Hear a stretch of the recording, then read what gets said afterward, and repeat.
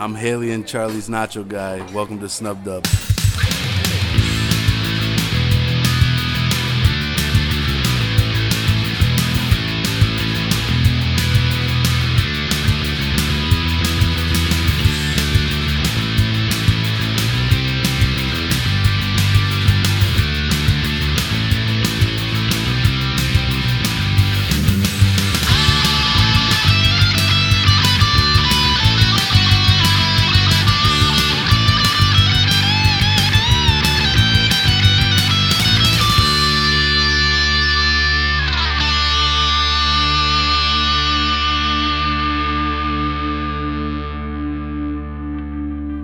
Hi, it's me, Haley. I'm alone, as we all are at the end of the day. But I wanted to take this episode to record an episode alone. This is my podcast. This is my show. And you all are here to see me, and I have to remind myself of that every once in a while. This episode is going to get a little heavy. I know, because when I'm alone and I'm talking to myself and I'm recording, that just tends to be the way that my mind works.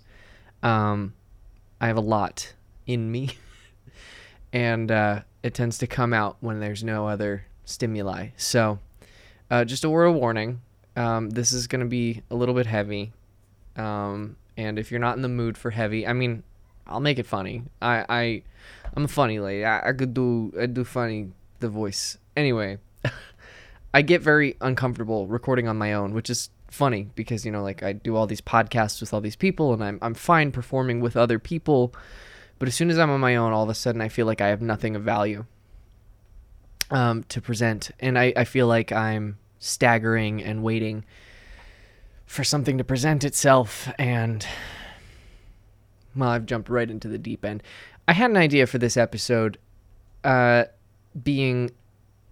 never been upfront with all of you about who I am and my story.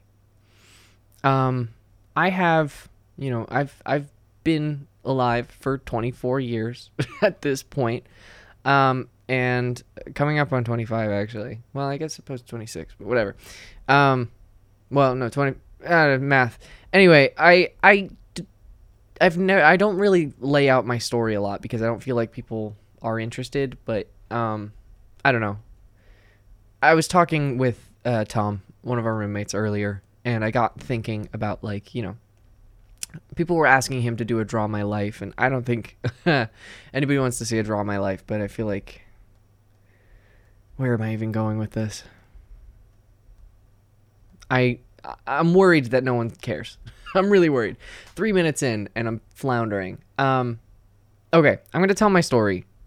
I feel like somebody out there might appreciate it, and I have to believe that I have something of value to give. So, here goes. I was born assigned male at birth. As a lot of you know, I'm trans. I identify as trans-binary, but we'll get to that part. It's a little bit of a spoiler. I was born assigned male at birth.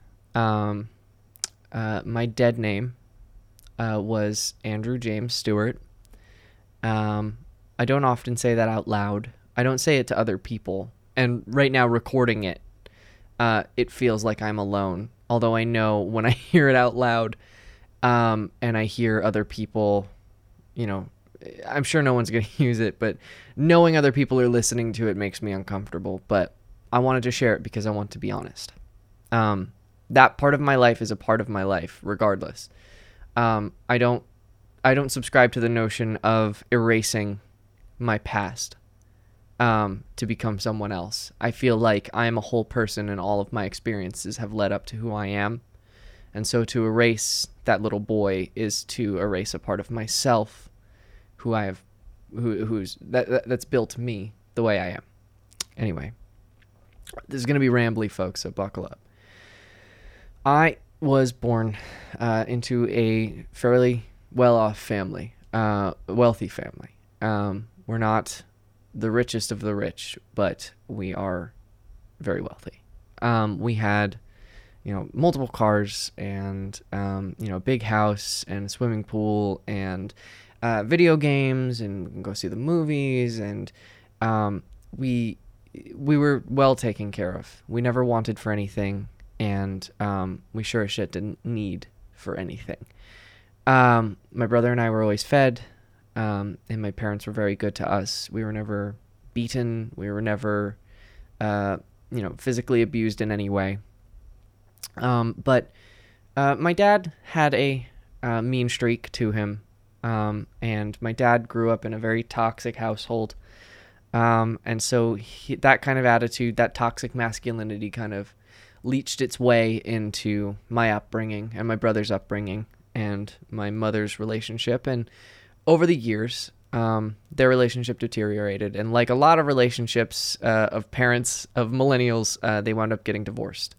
I don't know, most of my friends' parents are divorced. I don't know a lot of people of that generation that stayed together. I see statistics that say it's more than half, and I don't believe that personally. But yeah, my parents got divorced, and it was partially because my dad was, had a mean streak to him. He never laid a hand on any of us, but he was an angry guy.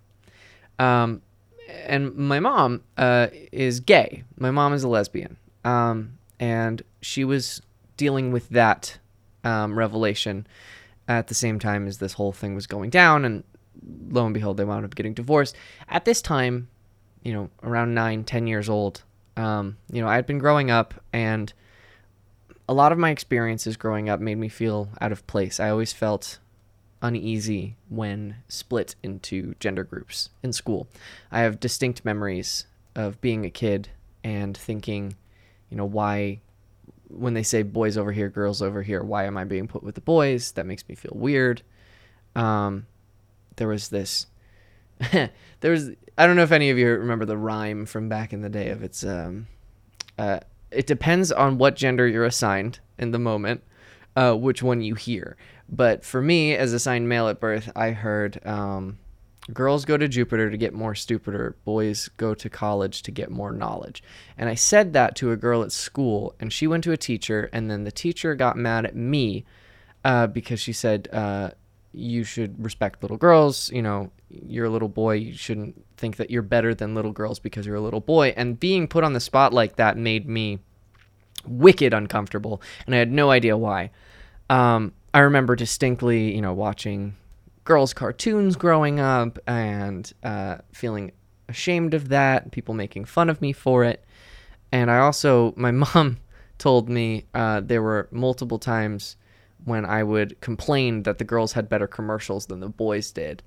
And how I always wanted to be Hercules because Hercules was allowed to have long hair, which is adorable. But yeah, around 9 or 10, I remember I was watching Mulan, which is the beginning of a lot of trans stories. I was watching Mulan, and it was the intro sequence, not the intro sequence, but the early sequence where she's getting like all made over. And it's funny because it's supposedly like it's supposed to be about the oppression of like feminine expectations on women at this time in China. But I was like, I want to get a makeover. And yeah, and after that, I watched that sequence. My brother and I were watching it on VHS, and I watched it, and I went straight to my mom. I don't know what possessed me to have the pure guts to go up to my mom and say, can I play with your makeup? And she let me do it. She was just like, sure. And she like set out some makeup, and I was like, let me know when dad comes home so I know to like get in the shower and wash this off. And like I did it, and God, I remember feeling so alien and so scared and so right and so happy and like all of these emotions all at once, looking at myself with makeup just crudely splattered all over my face.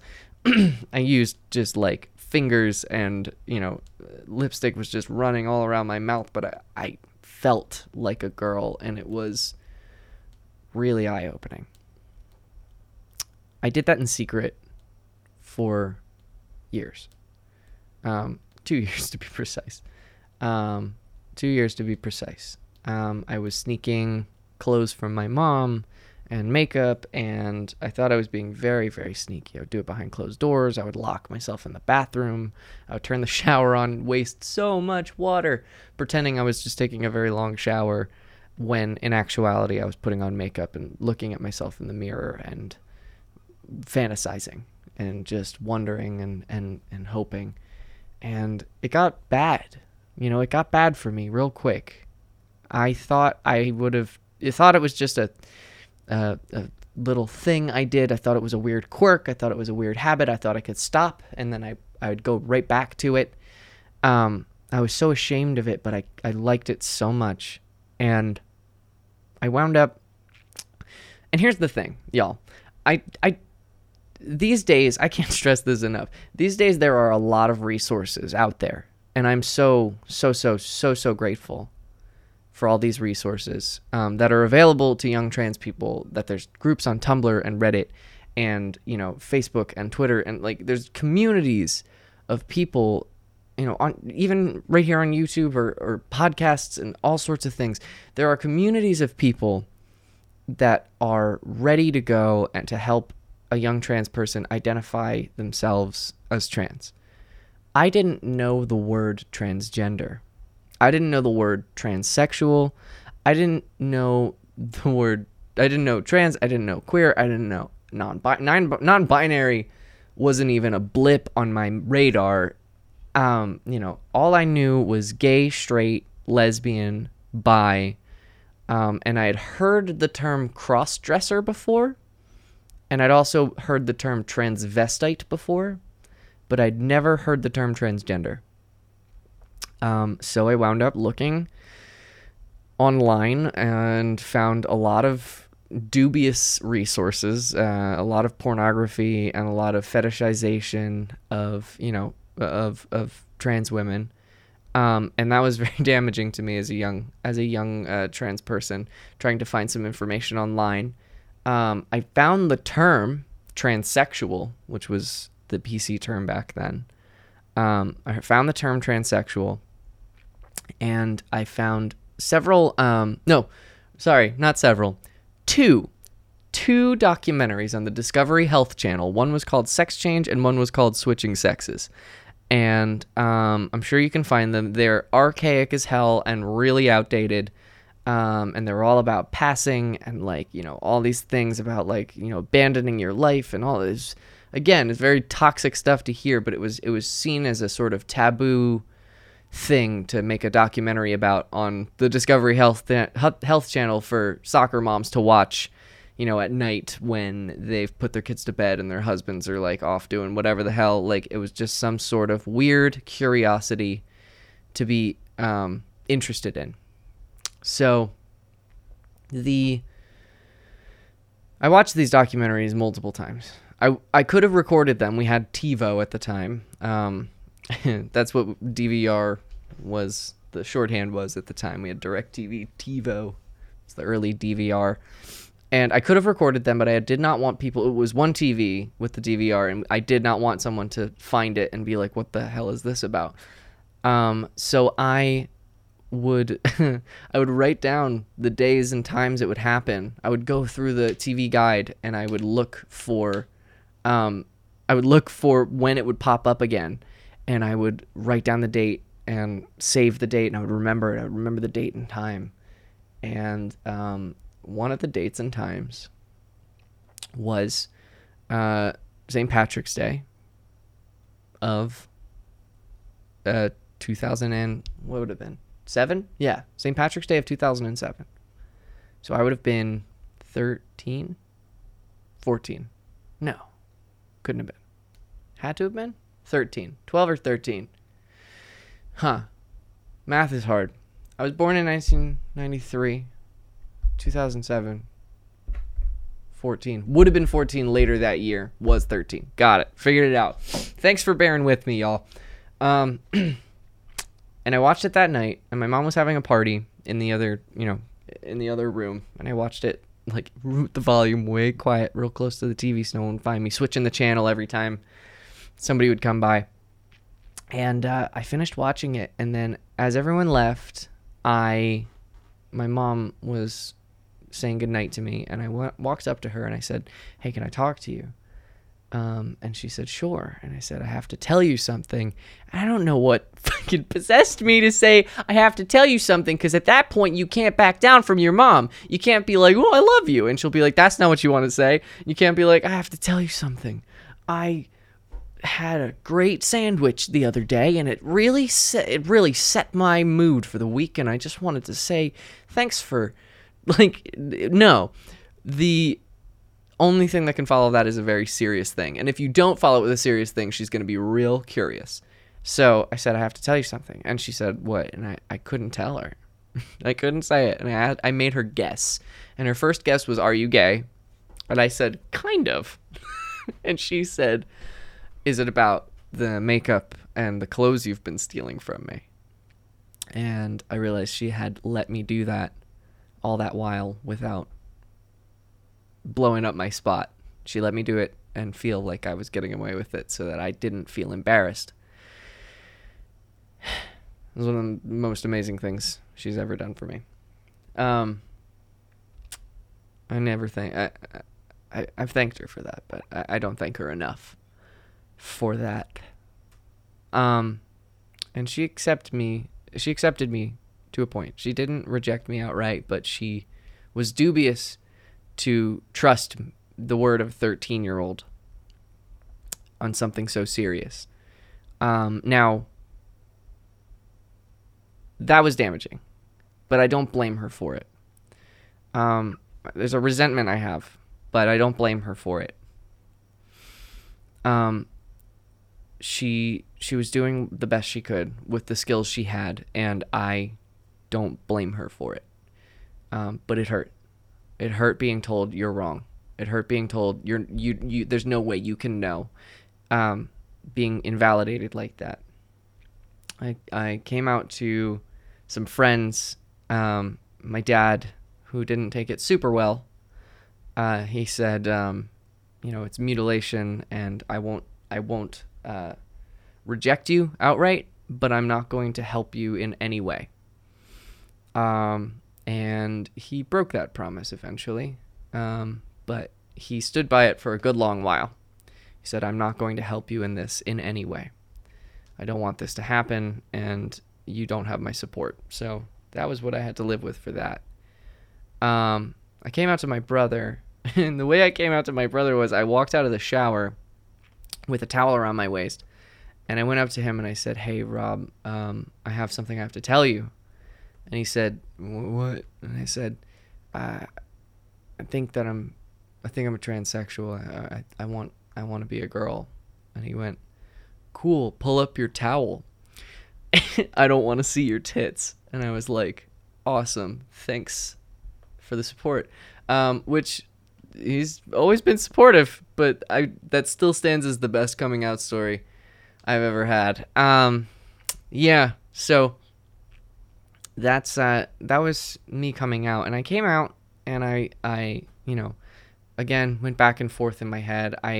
Word got out in my middle school that I was trans. I had told a couple of friends, and word got out in my public school system, and I was fortunate enough to be able to switch school systems into a private school and have a fresh start. Because I was terrified to be out like that, to have been outed like that. I still haven't really looked back. There are a lot of people from public school that I grew up with that I never talked to. I've never talked to them again. There are a couple people who have drifted back into my life in one way or another, and it's always terrifying. But yeah, I wound up going to high school, and I met some really cool friends, and I wound up falling into the punk scene, because punks were, you were allowed to wear skinny jeans and makeup, and no matter what your gender was. So I was all about that life. And so I started a punk band. I can put a link in the description of this video. And I'll put a clip up now of the band. We were decidedly fucking awesome. and probably the best band I'll ever have been in. I mean, we were hacks, but we lived the punk dream. We got together, we made music for 4 years. We made an album's worth of music. Or no, it was 3 years. We were together for 3.5 years, made an album's worth of music, never recorded a full album, and broke up. It was the punk rock dream. And our last show was the best show we ever played. And it was in a basement, and only a select few people have ever heard of it. And the people who were there will remember that we fucking brought the house down, but we vanished after that, never to be seen again. And I would love to put the band back together, but you know what? Some things need to be left in the past. But if you guys want to see it, all of that stuff is, the YouTube channel for the band is still up. The ANFC, the American National Flag Commitment. But anyway, I fell into a punk scene, and the people and the friends I made in that scene started to expose me to certain things, namely drugs. I started smoking cigarettes, drinking, and then weed came into my life. Now, I'm going to preface this by saying this is not a drug PSA. This is not a don't make the same mistakes I did. Don't do the pot. Go ahead, make your mistakes. Some people are totally able to handle it, and I'm not one of those people. I started smoking pot, and I found comfort in oblivion.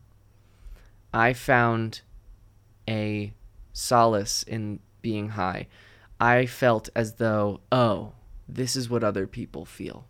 And I did it because I wanted to escape. I did it because I thought if I got high enough, I could convince myself that either A, I was a girl already, or B, I didn't need to be a girl. I had convinced myself of that.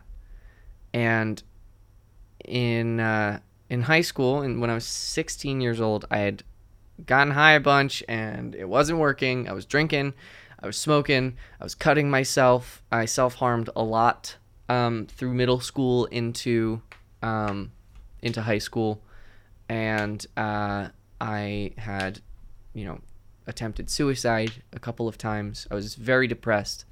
I was unmedicated for a little while, but I was just getting onto antidepressants at this time. I was kind of seeing a therapist, but not really doing any work. And I went to my mom and I said, listen, I have to transition. And she was like, we'll cross that bridge when you're 18. And I said, I don't think I'll make it to 18. And I was honest. And it was manipulative. And it was a horrible thing to tell a mother. But the guilt I feel is for how I made her feel, but not because I manipulated her. I wasn't lying.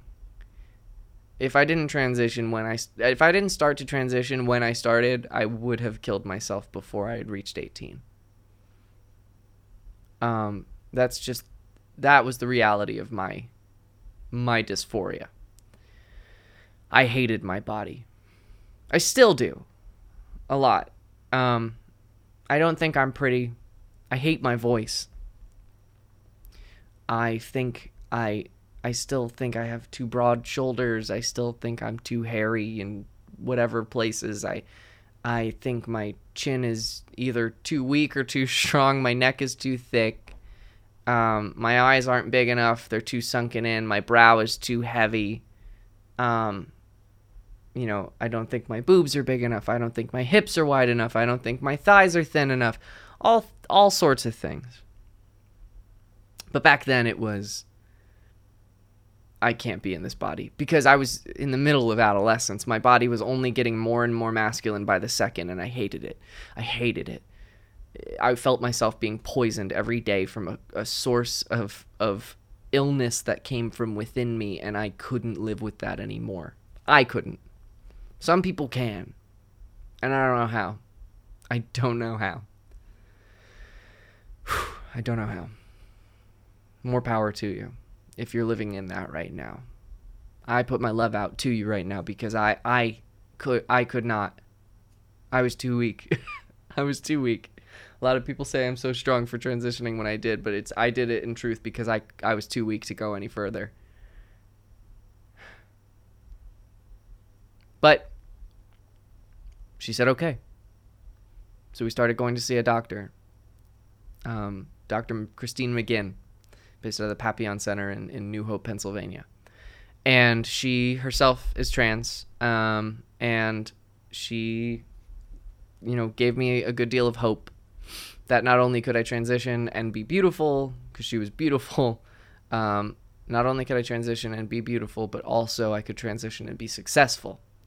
That was a huge lesson I learned from her. It was really important for me to hear that. But we started talking to her, and she started giving us suggestions. I had to get several other therapists. I had been seeing 2 at this point, 2 whole therapists at this point. I'd met a whopping 1 other trans person in my life, and I had to go see a 3rd because at that time the gatekeeping policy, which I think is the same in certain places still, requires you get 3 psychiatrist notes certifying you as trans before you're able to take any medical steps. So I got them. I got all 3. Whew. And I had to save my seed to preserve my chance at being a biological parent in the future. And that was a whole series of dramas. But that was a whole thing, and I won't get it too much into detail, but that's a whole process. And let's just say my progeny are currently on ice. And then I fucking started. And I started the way a lot of trans women start, which is with hormone blockers. I got onto spironolactone, which was actually a blood pressure medication that was originally designed to alleviate blood pressure problems. But it had a weird alternate effect of blocking testosterone. And so they were like, well, fucking, we can't give this to most men, but here's an option. So I started taking that, and I started taking some other medicines, and I gradually started to feel myself transition, and it was incredible. And after, I think 6 or 8 weeks of being on that, I got my first hormones, estrogen. Estradiol. It was a cream. It was a topical cream that I rubbed onto my thighs, and it absorbed through the skin. And I cried the first time I put it on. I cried like a little baby. It was the most incredible moment of my life. Well, at the time. But it was truly incredible. And I swear I felt myself become a girl that day, but it's it doesn't work that way, kids. But it definitely felt like a lot. But I started and did it twice a day, and I was still in high school. I was, I believe, 17 when I started my hormones. And I was still a junior in high school. And so it was the second semester of my junior year of high school, and I was not out to the school. And I wasn't ready to be out to the school, but I asked my school, hey, can I start dressing in the girls' dress code just casually? Like, not like in skirts and stuff. Like, can I just not wear a tie, which is the boys' dress code? And if I didn't wear a tie, I would still be in girls' dress code. And they said, you can only dress in girls' dress code if you come out to the whole school in an assembly. And I was like, fuck you. I'm not going to do that for your own press release. I'm not ready for that shit. And they were like, all right, then you have to stay in boys' dress code. And I was like, fine, fuck you. So I skirted around it in the best way I could. But I managed to go, I was developing breasts at the time. And I started binding. My breasts like a lot of trans men do. And so that's an interesting blip in my experience. I was binding my breasts to hide my development from my classmates so that I didn't have to worry about them finding out. So I did that for the better part of a year. And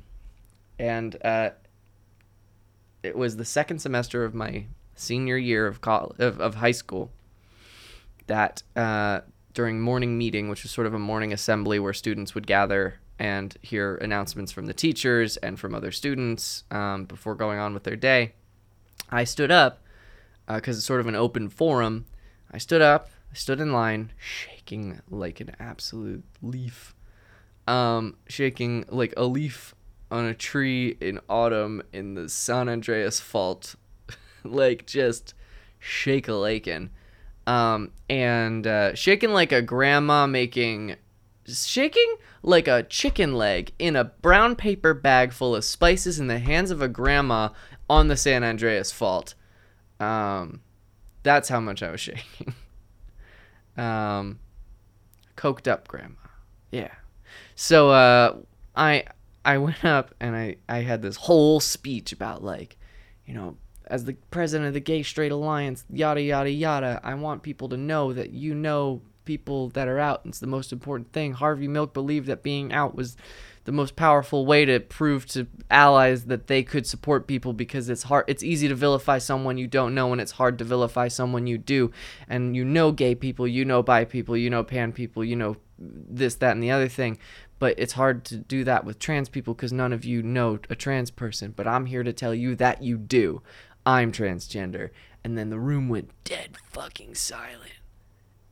And then I walked over and a few people started clapping, and then more people started clapping.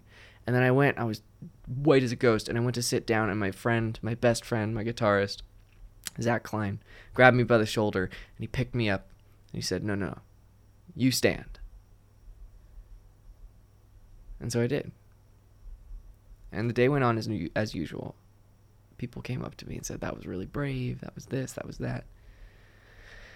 I was terrified. I was absolutely fucking terrified still for the rest of the day. For the rest of the year, really. It was earth-shattering to me.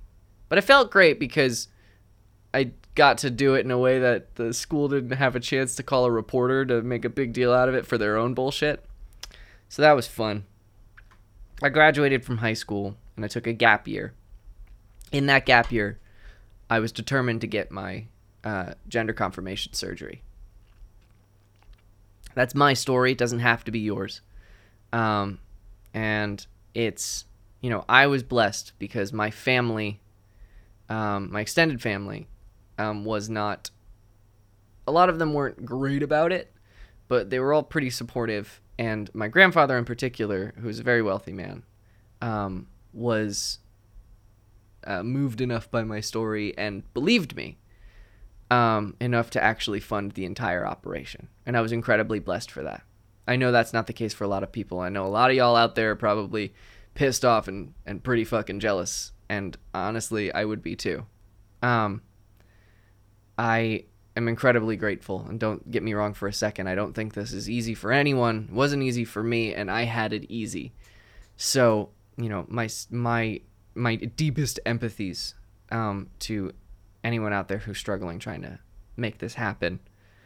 If I won the lottery, I've always said this, if I won the lottery, I would immediately set up a fund to help trans people get all of the medical treatments they need. But anyway, I digress. My story continues. I get the surgery, and it's October 15th, 2012. I got the surgery. So that is, we're coming up on 6 years. And I got the surgery, and it was incredibly painful. And if I'm honest, I probably wasn't ready for that kind of pain. I did a lot of fuckery around it. I had quit smoking, but then I started smoking like pretty soon after, a lot sooner than I should have. I was shirking on dilating and all of the things that happen with the surgical recovery. And like, one thing I was doing really well though was taking my pain medication. I took that all the time in very creative ways. Like, okay, 1 pill every 8 hours. What if I take half a pill every 4 hours? Well, it's not how it was prescribed to you, my dear, but it worked out mathematically in my head. So I was there. I was taking these pills, and as I started to recover, I started to smoke weed again. As I was able to get mobile and started to work and like had money again, I was out buying weed, and I was getting high every single day. Every single day. And if I couldn't get high, I got drunk. And if I couldn't get both, I got one or the other. Friends would help me. I was trying new things, trying new drugs. I wound up going to college to visit my brother. At the college I was going to, I tried cocaine for the first time. I tried LSD for the first time. And I tried MDMA for the first time in one weekend. And I did all three of them at the same time once in the cycle. I did them all individually, and then I did them all together. That's called candy flipping. Don't do it. It makes you psychotic. So I got really into drugs. Very, very into drugs. I'm what you call a garbage pail junkie, which is a lot of drug addicts have a drug of choice. Someone will prefer cocaine to heroin. They don't do heroin, they do cocaine. That's their drug of choice. For me, my drug of choice is, hey, do you want to do this drug? And I go, how did you know that was my favorite drug? It doesn't matter what it was. I had never done heroin yet, nor had I ever done crack yet. But it was only a fucking matter of time before someone was like, come on, it's really good. And I'd be like, okay, just this once. Because I was a fucking junkie. But if I had to pick a drug of choice, it was pot. I used pot. Some people smoke pot. Some people try pot. Some people, have a little puff every once in a while. Some people just get high. Some people get high every day, and that's fine. I used pot. Because when I was high, I didn't feel the pain that I felt every other day. I felt when I was high like I was filling a void that I felt like other people didn't have. I felt like when I was high, this must be what normal is like, because when I'm not high, I don't feel normal. And I thought I was fixing myself. And I was doing that with video games. I was doing that with junk food. I was doing that with, sex. I was doing that with attention, performing, whatever it was. Friends, trying to make myself more important than I was. Dreaming and never achieving.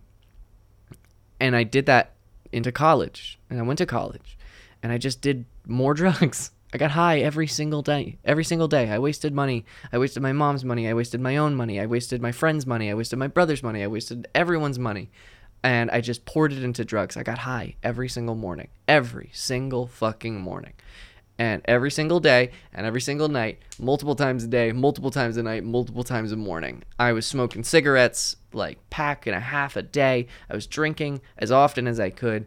I was doing cocaine whenever it was presented to me. I was doing acid whenever the opportunity arose, and I was doing all sorts of experimental weird drugs whenever that opportunity arose. I was constantly under the influence of at least one drug, if not two, if not more. And obviously my grades were failing. I managed to get through my first year and a half of school completely fucked, but I managed to pass. I passed all my classes. I did well at some of my classes, honestly, because in the last week of finals, as I was putting all my final exams and papers together, I would stay up for a week straight drinking Red Bull that I had crushed up, an Adderall pill, and powder. Poured the powder into the Red Bull, then used that to drink and take a pill of another Adderall and use that to drink it down right before I ripped a line of more crushed up Adderall off of a desk. I don't know why I have heart problems these days, but that was my experience. And after 2 years of that, and in the second semester of my second year at college, me doing absolutely nothing but waking up in the morning, smoking a bong that I had packed the night before for myself, playing Skyrim all day while getting high, leaving only to eat, if then, and going absolutely crazy, taking Adderall and being real focused and playing the shit out of Skyrim, and then also getting high and just not going to class, and I dropped out of college. And I dropped out of college and I went home and I got a job at a radio station working the boards. And I used that money, which was just above minimum wage, to buy drugs from my drug dealer who worked at the Whole Foods literally down the road. So on my break, I would drive over to the Whole Foods and buy pot from this drug dealer. And I would drive back to work getting high and smoking a cigarette and then going back into work. And I would do that and do that and do that until one day I got so high on Halloween of 2015 that I forgot it was a Saturday and that the next day was Sunday and I had work. And so I didn't show up to work. There was 2 hours of dead air on the radio station. And I called my boss and I said, "I'm fired, aren't I?" And he said, "Yes, you're fired." And I said, "All right, fuck." And so I went on a long drive, getting high, pretending I was at work, and I realized, what the fuck had my life become? And so I threw all of my drugs out the window, and I drove myself to a 12-step recovery meeting. And that was November 1st, 2015. And I haven't used a drug or drunk a drop of alcohol, which is also a drug, ever since. I think I accidentally took a drug that was semi-narcotic, and then I got a little buzz off of it, and I was like, whoops. And I also drank NyQuil, and I didn't know there was alcohol in NyQuil until my cheeks got flushed. This was recently, with 2.5 years clean, and I was like, oh, shit, okay, well, here, Charlie, hide this forever from me so I can never find it. And he was like, no problem. But yeah, this was where I'd wound up. I got clean and I was lost. I had nothing. I had absolutely nothing. And I was drifting through life not knowing what I was going to be, what I should have done. There was one light in my life. I had one light. And that was Dan Avidan from Game Grumps, Ninja Sex Party. I've mentioned this before. Dan Avidan was an inspiration to me to get clean and to pursue my dreams. I just didn't know what they were. And I, in a moment of desperation, said to myself, "What am I gonna do? What would Danny do?" Like a Christ-like figure, I hang on my wall. No, I said, what would Danny do? What did Danny do when he had no fucking other options? When his band failed, and he went to the Upright Citizens Brigade, an improv school in New York, and that's where he met Ninja Brian and started his career. And now he's a fucking rock star. And I was like, all right. Well, fuck it. I have nothing else to do. So I went to the Upright Citizens Brigade. I took Improv 101, and I went through it, and I kind of sucked, and I was like, all right, well, let me continue. So I took Improv 201. It was hard, and it kind of sucked, and I was like, all right, let me take Sketch 101. And that's where I met Charlie. And I continued taking classes, but all the while I fostered this relationship with this new friend I made. And in a lot of ways, I viewed Charlie as a savior. He was the first real friend I made, the first real relationship I had in recovery, the first friend I made outside of people I met in the rooms and who I didn't know before I was clean. Everyone else in my life knew me when I was fucked up. He was the first person I met when I was clean, and he only ever knew me clean. And I clung to him because I saw him as my salvation, my way out, my ticket out. And he, accepted that. And we started working together. And, it was around that time that Real-Time Fandom started. And his career started to kick off a little bit too. And I, piggybacked on his success. I saw an opportunity and I stuck with him. And it was self-indulgent. It was self-obsessed. It was self-serving. But I tried to make myself of use to him, to pay back what I felt I owed him, that he gave willingly. because I still was in the mindset of a drug addict who gets something they need and then owes. And owes and owes and owes. And so this relationship between Charlie and I started where we were. He was an unwilling savior, and I was an unwilling, and I was a turbulent disciple. I was a lot for him to handle, and he stuck by me. I don't know why. And he was a lot for me to handle at sometimes, and I stuck by him, and I don't know why. A lot of people have told us we're bad for each other. And there are times when I believe that. And there are times when I don't. Because when we really connect and when we really work together, there's a magic there that I've never felt working with anyone else. And he has, but I haven't. And I don't think he's my ticket out of here anymore. We've since, lived together and found out we're still working a lot on ourselves. But in that time, I made a lot of friends through him and outside of him, but a lot of them through him. People in the real-time fandom community. And through this opportunity, I was able to start a podcast, which is something I'd wanted to do since I was a child, and was recording little radio shows on my tape recorder. Well, love more And so that was a terrible place for that to start. But anyway, I'd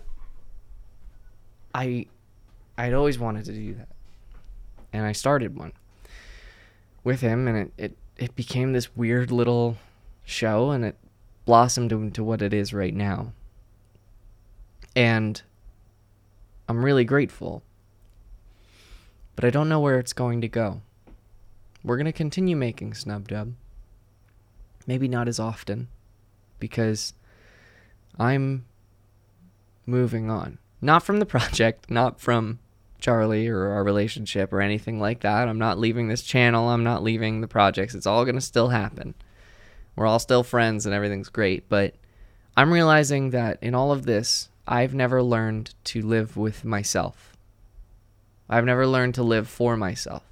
I was either living to stop being dysphoric. I was either living to transition, living for my family, living for, the drugs, living for my band, living for school, living for this, living to hide, living to blah, blah, blah, blah, blah. But I never stopped to live for myself. And I have to do that. Which is why I'm recording this alone. Which is why I'm recording, almost an hour of myself just talking. Just recounting my story. Not because I think it's so intensely necessary for everyone to hear it, but it's intensely necessary for me to hear it. And for me to record this and say this out loud to myself. So I guess welcome to my diary.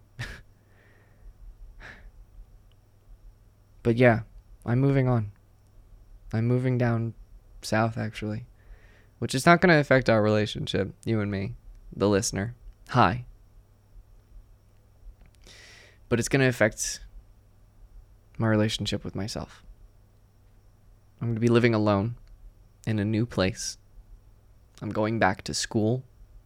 I'm going to be studying history.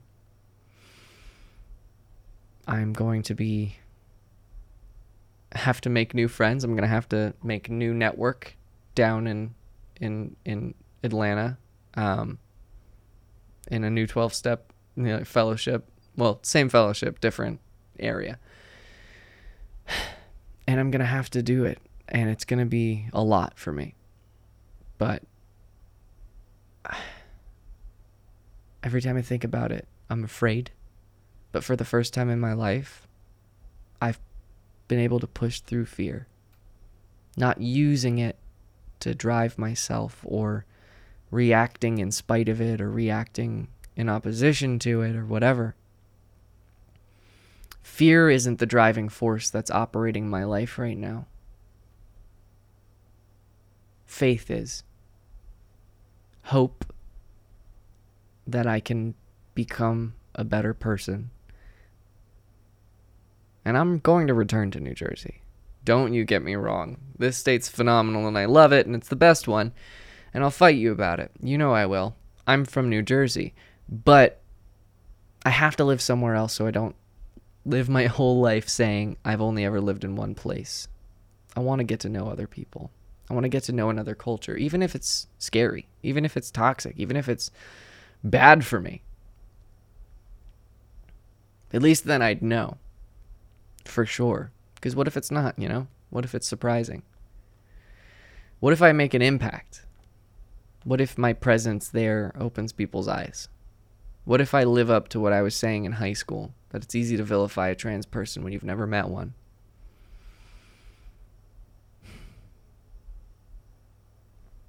So, I'm recording this episode alone, and I might actually record more alone.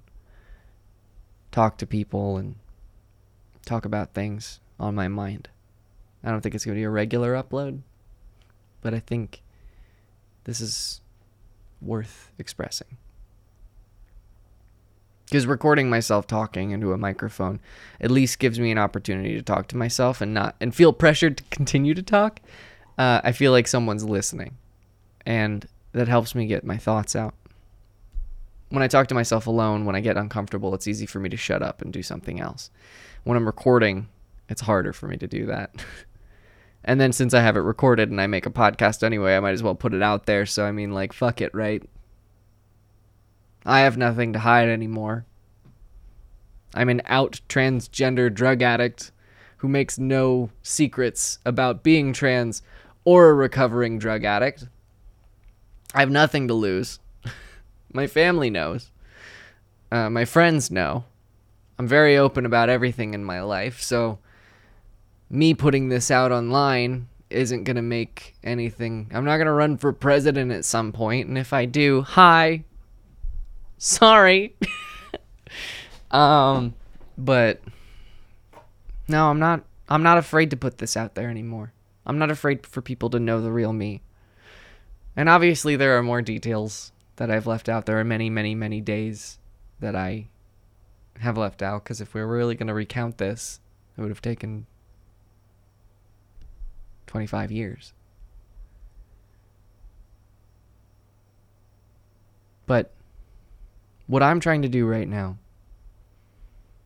and what I implore you all to do, and the whole point of this whole show, as funny as it is sometimes, and as absolutely goofy and ironic and bullshit as it is sometimes, the heart of this has always been for me to help myself and for you to help yourself.